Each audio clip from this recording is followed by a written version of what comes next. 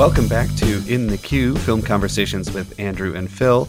I am your co-host, Andrew, and in our last episode, we were talking about Son of Saul and its constantly roving camera style, and I said that I'm more of a guy who likes fixed camera, a very solid composition to the frame, and in this film, I think I found that. Yeah, you certainly did. I mean, talk about a wide array of directorial styles in 2 episodes of the show. Yeah, yeah. This is Phil, your other co-host, and I wanted to say about today's film that it makes the everyday occurrence into an epic adventure. It does indeed. And that epic adventure this week has been brought to us by Isaac, who's joining us from Mexico City. Is that right, Isaac? Yeah, I'm from Mexico City. Thank you for having me on your podcast. Yeah, thanks for being on the podcast. We're super excited to have you on to talk about this film. It was kind of a long time coming in getting you on here. We had a comment from you from ages ago, but we couldn't find any contact information. So I'm sorry. It wasn't about until you... No, it's fine. It's fine. When you re-engaged us on our Facebook page, it became easier for us to communicate with you. And then here we are. Yeah. So, yeah, thank you. Yeah. It's been a great journey. Today's film that we're going to be talking about, the one that we mentioned just a moment ago, is a film called Lake Tahoe. It's directed by Fernando MK and was a film from 2008 that, prior to you suggesting it, I had not heard of, which I found to be very curious because I would have thought this to have been a film that would have gotten a lot more notice, or at least a lot more play in the festival circuit, or the like on the indie channels or wherever. Yeah, but it got play in the international festival market. But not a lot of attention in the States. Even though, if you'll notice at the end credits, the film was partly financed by the Sundance Institute. Yeah, which is even crazier. Yeah. We'll talk about that film in just a second, but before we do, I'm just going to give you an idea of how to find us on the web. You can find us at our website, which is www.in-the-q, that's the letter Q.com. And there you can find all of our episodes posted, as well as a comment section where you can leave us recommendations, and then we'll have you on the show to talk about those recommendations. But if you do leave it on our blog, just sort of give us an idea of how to contact you. Alternately, as I just alluded to, you can find us on our Facebook page, which is In the Queue, Queue, Film Conversations with Andrew and Phil. And there you can engage us directly, and because of the magic of Facebook, we can get right back in touch with you, and you can leave suggestions not only for films that you would like to have us watch and talk about, and have you come on and be a guest. You can also leave us suggestions about the podcast in general, or you can see any of the supplemental materials that we post for our movies that tend to sort of fill out your knowledge of the movie, or give you some a humorous aside, or something along those lines. You can also engage us online in conversation on Twitter. We have a Twitter handle, which is @ITQ Podcast. And there you can tweet at us and engage us in conversation. And finally, you can subscribe to our podcast on iTunes by searching for In the Queue, Queue, Film Conversations with Andrew and Phil. And every new episode will come straight to you. Indeed. So, now that we got that out of the way, and before I give a brief summary of the plot of this film, Isaac, tell us a little bit about why it was that you recommended this film for us to talk about. Well, I have never met anyone from any other country that is not Mexico who has seen this film, or whose opinion I have heard about this film. Yeah. And I really love movies, and I love when a good movie represents my country, like in a very faithful way.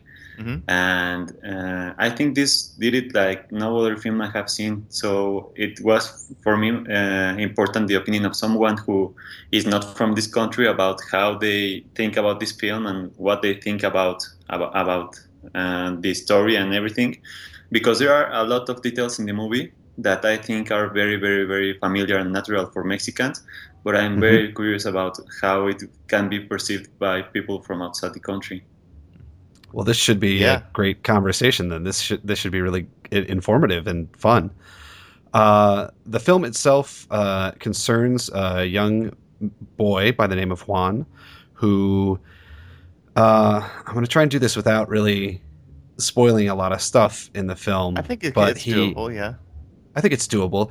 The sort of inciting incident of the film is that he crashes his car and then has to find the parts to fix the car, notify his family where he is, all the kinds of, as you say, Phil, kind of mundane things that things that seem everyday terrifically mundane. Yeah, everyday occurrences.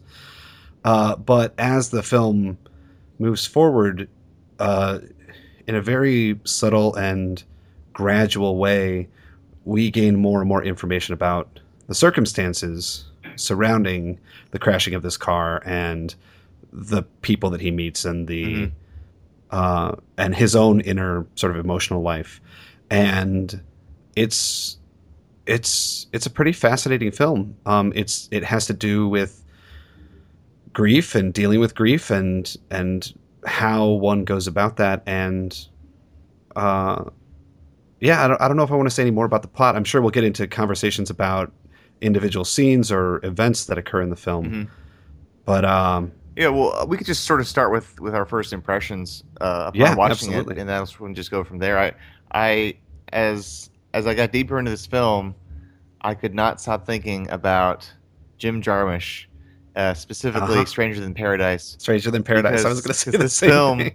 It covers a lot of the same cinematic territory where the director will have one master shot to film the whole scene, and he carefully directs the actors to play it within the confines of that cinemascope aspect ratio, and then sometimes there'll be a blackout to transition into the next scene and to show that time has passed. And that style, it worked so well for films that don't have a really huge budget, and the style of Lake Tahoe is kind of deadpan with these very wide shots, establishing shots with very little camera movement. And there's the same kind of wry sense of humor is there too, whereas I would call Lake Tahoe to be a comedic drama, yet IMDb classifies it solely as drama. But that kind of detachment that you get as a viewer, I think, lends itself to a humorous perspective on what's happening. And so I keep thinking about how Jarmusch kind of pioneered this quirky indie film style, and if you look at the background for Lake Tahoe, the film was screened at the Berlin Film Festival, and it did very well there. And Germans love Jim Jarmusch, so yes, they do. It just kind of goes to show how this kind of language of cinema crossed cultural boundaries. Yeah, and I would say that this film actually takes it one step further than Jarmusch necessarily does, because Jarmusch's compositions, while very considered and very deliberate, were not as, generally speaking, especially in that film, not as seemingly painstakingly composed as this film. I mean, like every shot in this film, almost with a few exceptions, I found myself trying to count them towards the end of the film. Almost every shot is a symmetrical shot. Right. It's like it has symmetrical elements that are balancing the frame on either side of it, and it creates this really kind of zen kind of state. Like it manages to echo the sort of state of mind of its characters in the way that it looks, which is fascinating. It's absolutely fascinating. Yeah, indeed. And I'll say more than that. On your point, Phil, the film is hilarious. Yeah. At points. I mean, it's really genuinely funny, and it does it in that kind of dry, deadpan style. And this may seem like a strange comparison, but I found myself thinking about Napoleon Dynamite from time to time. Like they're like that kind of fixed camera with sort of very wide shots with people sort of wandering through the frame, where something unexpected will happen, and it's I found myself laughing hysterically at points in this film. So what I was saying about how this is the everyday occurrences of the story kind of morph into an epic adventure. This type of archetypal story where like the hero is trying to accomplish a simple task in a small town sometimes, and just he's being thwarted at every turn. It reminded me of After Hours, the Scorsese movie about I thought about being that trapped too. in New Yeah. York. It reminded me of U-Turn with Sean Penn trapped in Hmm. that desert town. I mean, and I was just sort of curious to hear more from Isaac about how he thinks the film is a universal story about being in Mexico, because I think that there are definitely elements that we can relate to in the States. I mean, everybody has car trouble, no matter where they are. But I was just wondering if you could speak a little bit more, Isaac, about why you feel like the film is like a quintessential portrait of where you come from. Well, I was ready to spoil this, but I won't. So No, no. I will have to be very careful with my comments because I do want the audience to look at the film like with no spoilers. Hmm. But what I will say about that thing about the representation of my country, it is specifically because this film occurs on the countryside, not Hmm. really in the big cities. Yeah.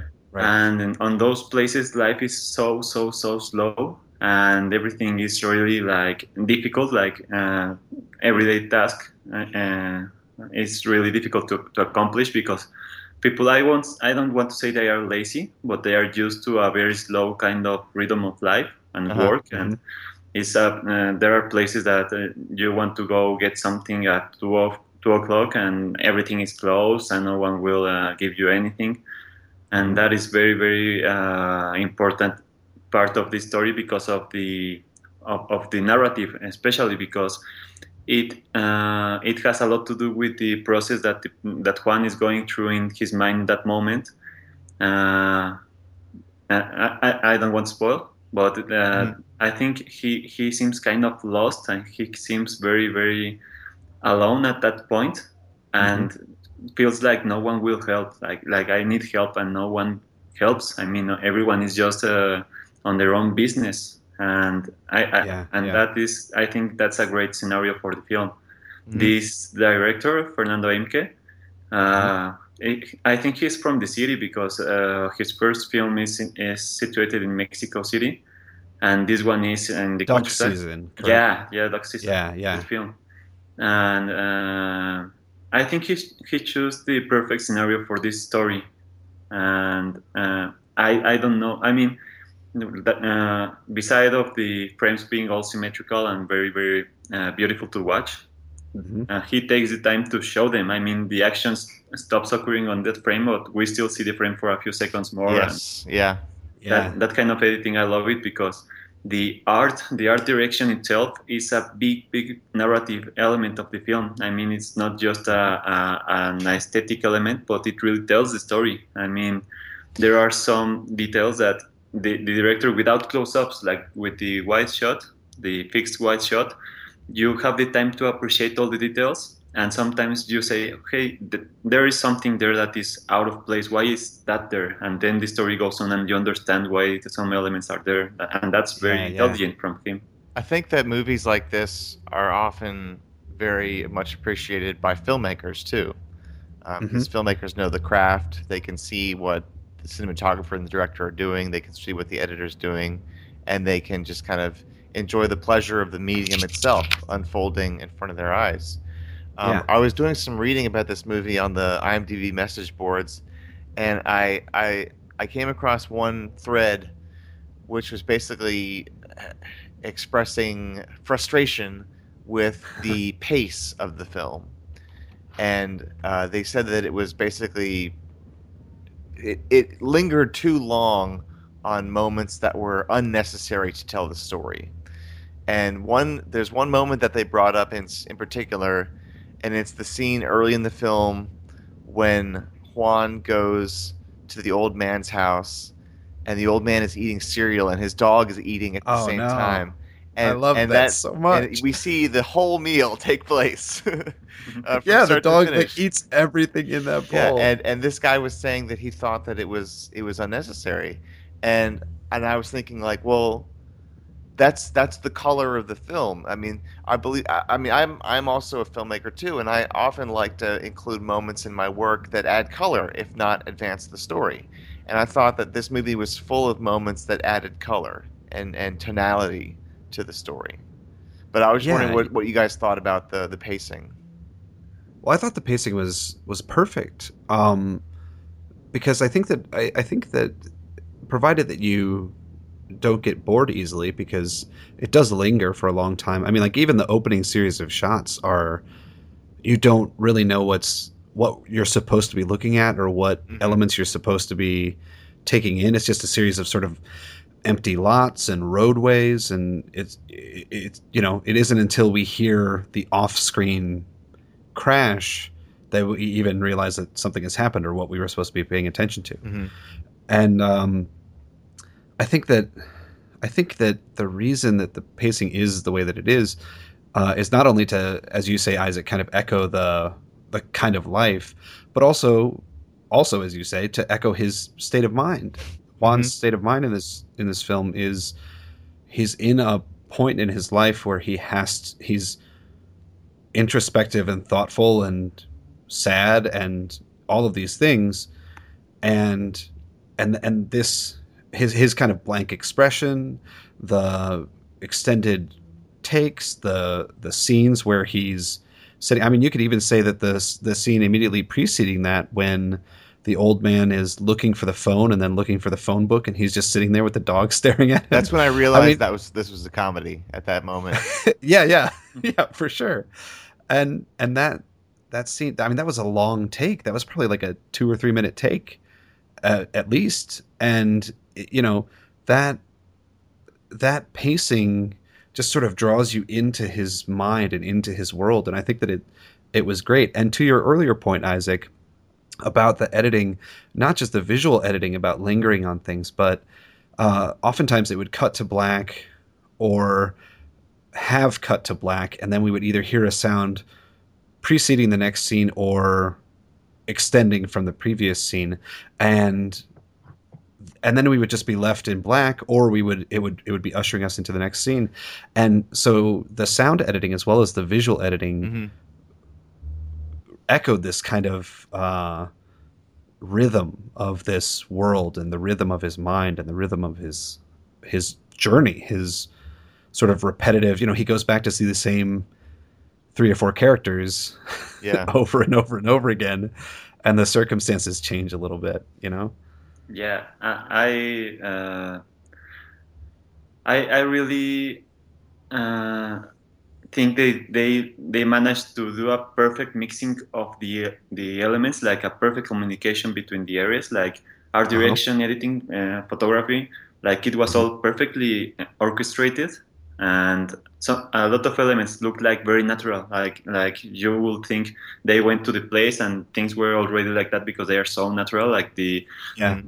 the martial arts fan room and the girls room, everything is like it that's how it will look like in real life. But no, because you can see the elements are carefully placed on every part of the frame. Yeah. And I think that that point you were making, you told about the comedy part of the movie. Well, yes, it's a Mhm. comedy, Uh-huh. but since I don't know, 2003 more or less, there was a new wave of Mexican film that was really really slow films. It was started by Carlos Regadas with Japón, Mhm. and he's really artsy. His films are slow but very artsy. Hmm. Then came Emke. His films are kind of slow but very entertaining. I mean, it's kind of a perfect mixture of entertainment, fun, and I don't know, like slow pace. Uh-huh. And there's Amate Escalante, who is very dramatic. He's very slow, but it's really emotional. Well, disturbing. His films. He talks about narco and stuff like that, and it's Hmm. really emotional. But about this film, there are some moments where it's not only fun, but it's also it's subtle fun. It's not like laugh out loud fun, but really, really subtle. Right. But sometimes, especially on some moment, the fun part of the scene, like you are thinking, oh, that's fun, that's a fun scene. It is abruptly cut to a dramatic moment, and you as an audience, you still don't have all the data to understand what's happening, but you know by those little details that are happening throughout the film, you kind of start figuring out what is going on. And in that moment, it's a moment that I find really sad, and that is something that MK does so well, to juxtapose the sadness with the comedy in a way that it really affects you. Like I think it would in real life. That one moment you are laughing with a friend, and in the next second something happens that reminds you of something very sad. I don't know. It's a perfect mixture of genres, I think. Mm-hmm.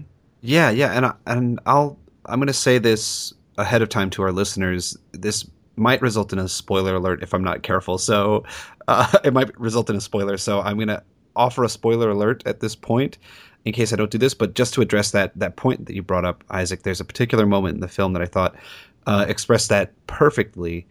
And it was towards the end of the film. And it was after Juan had come back to his house. He had seen his mother, and he went into his room and heard a noise in the closet. Finds his brother in there, and it's this kind of wonderful moment of kinship and bonding between the two of them that is broken by one of them farting, and then him standing up, and like this kind of ping ponging back and forth that you're talking about. So it's very dramatic to begin with, and then he sort of looks at his younger brother and says, "Did you just fart?" And he's like, "Yeah, I did." So he stands up and he shuts him back in the closet, and then he says, "No, no, no, don't go away." And then he immediately opens it again, and it goes immediately back to this sort of like heart-rending, dramatic moment when he says, "I'm not going anywhere." Yeah. And I was like, "Oh, Yeah. this is so like to be able to navigate that so swiftly, not just directorially, but the performances from the actors and from two young actors, which is hard to get really excellent performances out of young actors, as we all know. I just thought it was so deft. It was so well executed. Yeah. Yeah. Well, for me, I think the most powerful scene that really affects me, without I'm trying to not spoil it, but it's the moment where the girl and Juan are alone in the room, and it seems like they are going to have sex. But the reaction of Juan to the girl's invitation to have sex is really, I don't know, I think it's really emotional, because it really, I think that's the very point that you as an audience feel the same way as Juan, like, oh my God, I needed that. And I think it's really affecting and beautiful. One of my favorite parts of the film it sort of reflects how the film is so deft, because it'll linger on the same unbroken shot for several minutes, and it's almost like you feel like you're getting it. You understand what the director is trying to show you, and it's almost like, in a way, it's almost like you might crave more movement or more activity on the screen. But when Juan goes with the old man to try and find the old man's dog, which is run off, there's such a great understated moment in the story that was so beautifully left silent and not explained, that I just, the scene kept going, and I was a little bit worried that the characters were going to address the fact that the dog was now happier with its new owners than it was with the old man. But that idea was never expressed. You get the idea because of the expression on the old man's face as he looks at the dog when it's playing with its new owners. And this is a film that does not have very much in the way of close-ups. But that was one of the few shots where the faces of the characters were really utilized to tell the story and to convey the emotion. And I really thought that was a wonderful touch on the part of MK to communicate something without making it too ham-fisted. Yeah, and you mentioned earlier, Phil, at one point that the camera is for the most part stationary. There are very few camera movements in this film, Mm-hmm. but when they happen, they really affect you. Like they have like you notice them, Yeah. right? Because the camera is so stationary.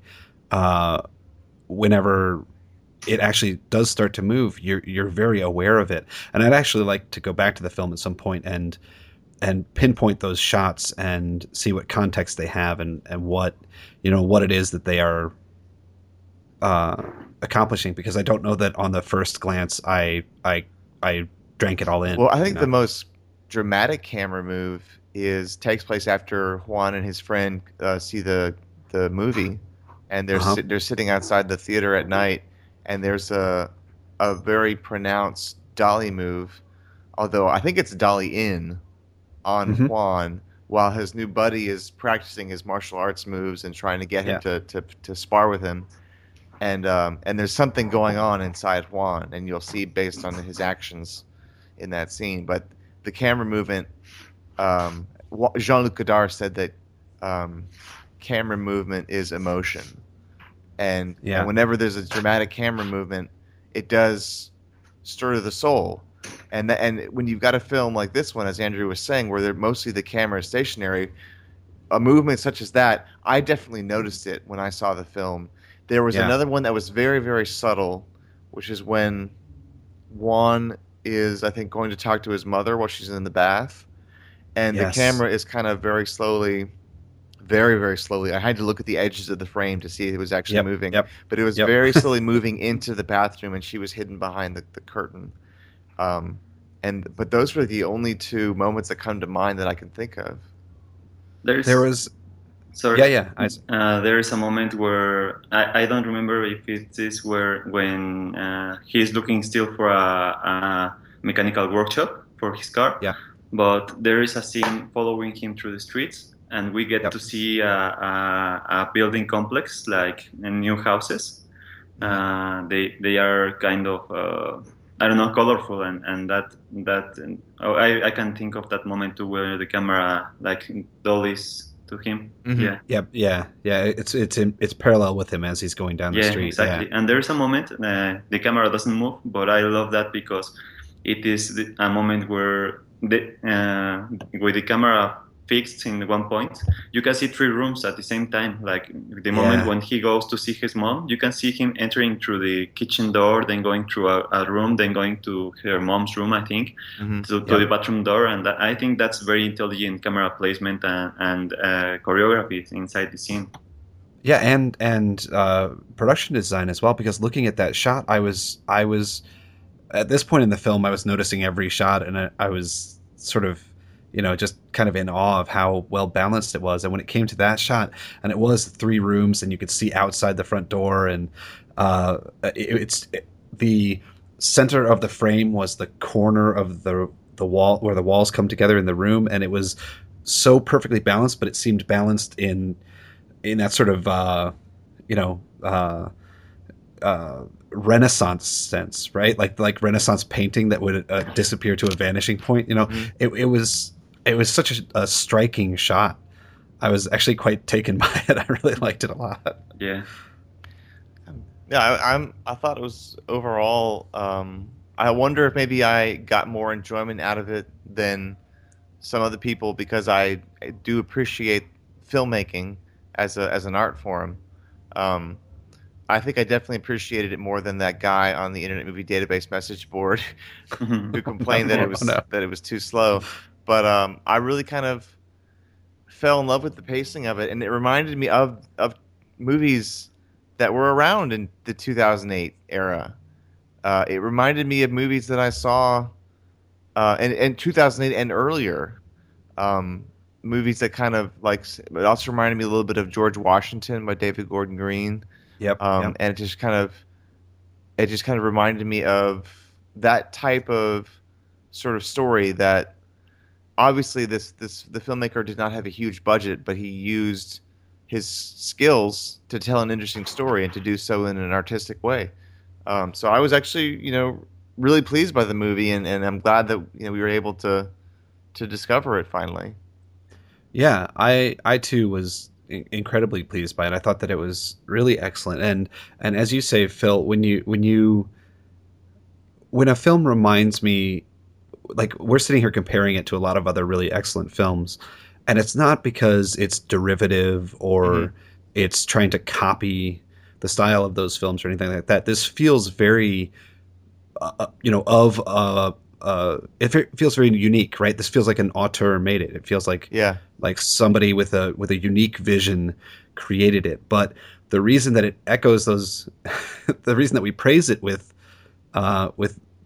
it reminding us of those great films is because it's great in the same ways. You know, it's great for those same reasons. And I found myself uh, thinking of many other films. Some of my favorite films of the last few years: The Rover, Mud, like these kind of the kind of films that I really like: slow, patient, sort of films that slowly unfold over a period of time. I found it to be a really interesting film. I'm super glad you brought it to us, Isaac, because I don't know that I ever would have watched this or gotten the opportunity to watch it unless somebody had just in my life had suggested it to me, Um, so yeah, I think it's a really quite an interesting film, quite enjoyable to watch. Good all around. Yeah, I'm glad you like it. That director is, I really expect to see great themes from him because he has really gone better with time. That moment when I suggested this film, I hadn't yet seen his last film that is called Club Sandwich. And when I saw it, I really was blown away because it is really more mature and it is kind of more subtle, if that is possible. And it is kind of, I don't know if less funny, but funny in a not so obvious way. Like it is, the humor is a little more subtle. There is this short film he did at the same time that he did Dog Season. It's called The Look of Love, and the name is in English. And it all happens when just one shot, and I think like 3 dialogues and just one actor, like looking at one actor, and it's kind of very powerful. And I got chills just thinking about this short film. Yeah, it lasts like 20 seconds. I think it's very intelligent. That director is very economical in his use of actors, dialogues, and photography. I think he will get to be known by a lot of people soon. I mean, he's on his way. Well, I'm gonna try. I'm gonna try and track down that 20-second short film and see if we can post it on our Facebook page after this episode.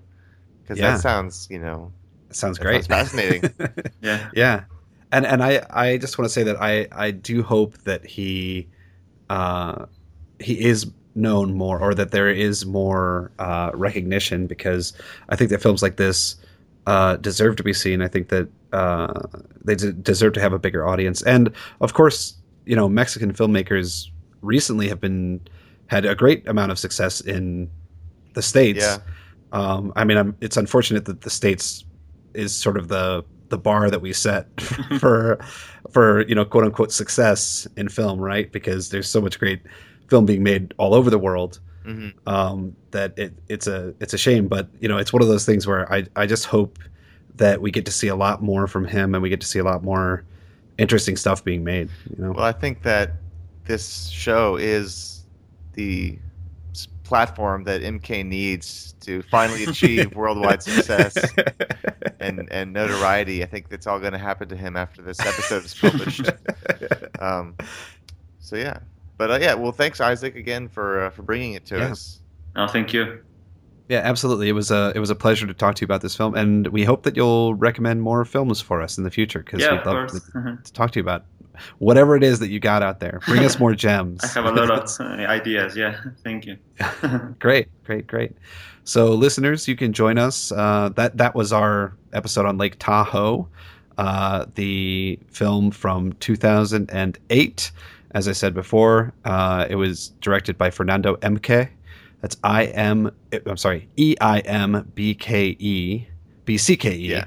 Let's try that again. EIMBCKE. And this movie's on Netflix too. The movie is on Netflix, so you can get a hold of it. Please join us for our next episode when we will be talking about the new Cloverfield film, 10 Cloverfield Lane, which is tangentially related to the previous Cloverfield film, but in very interesting ways. So it should be a fun conversation. We hope you'll join us for that episode, and we'll see you next time. Have a good one. Thank you.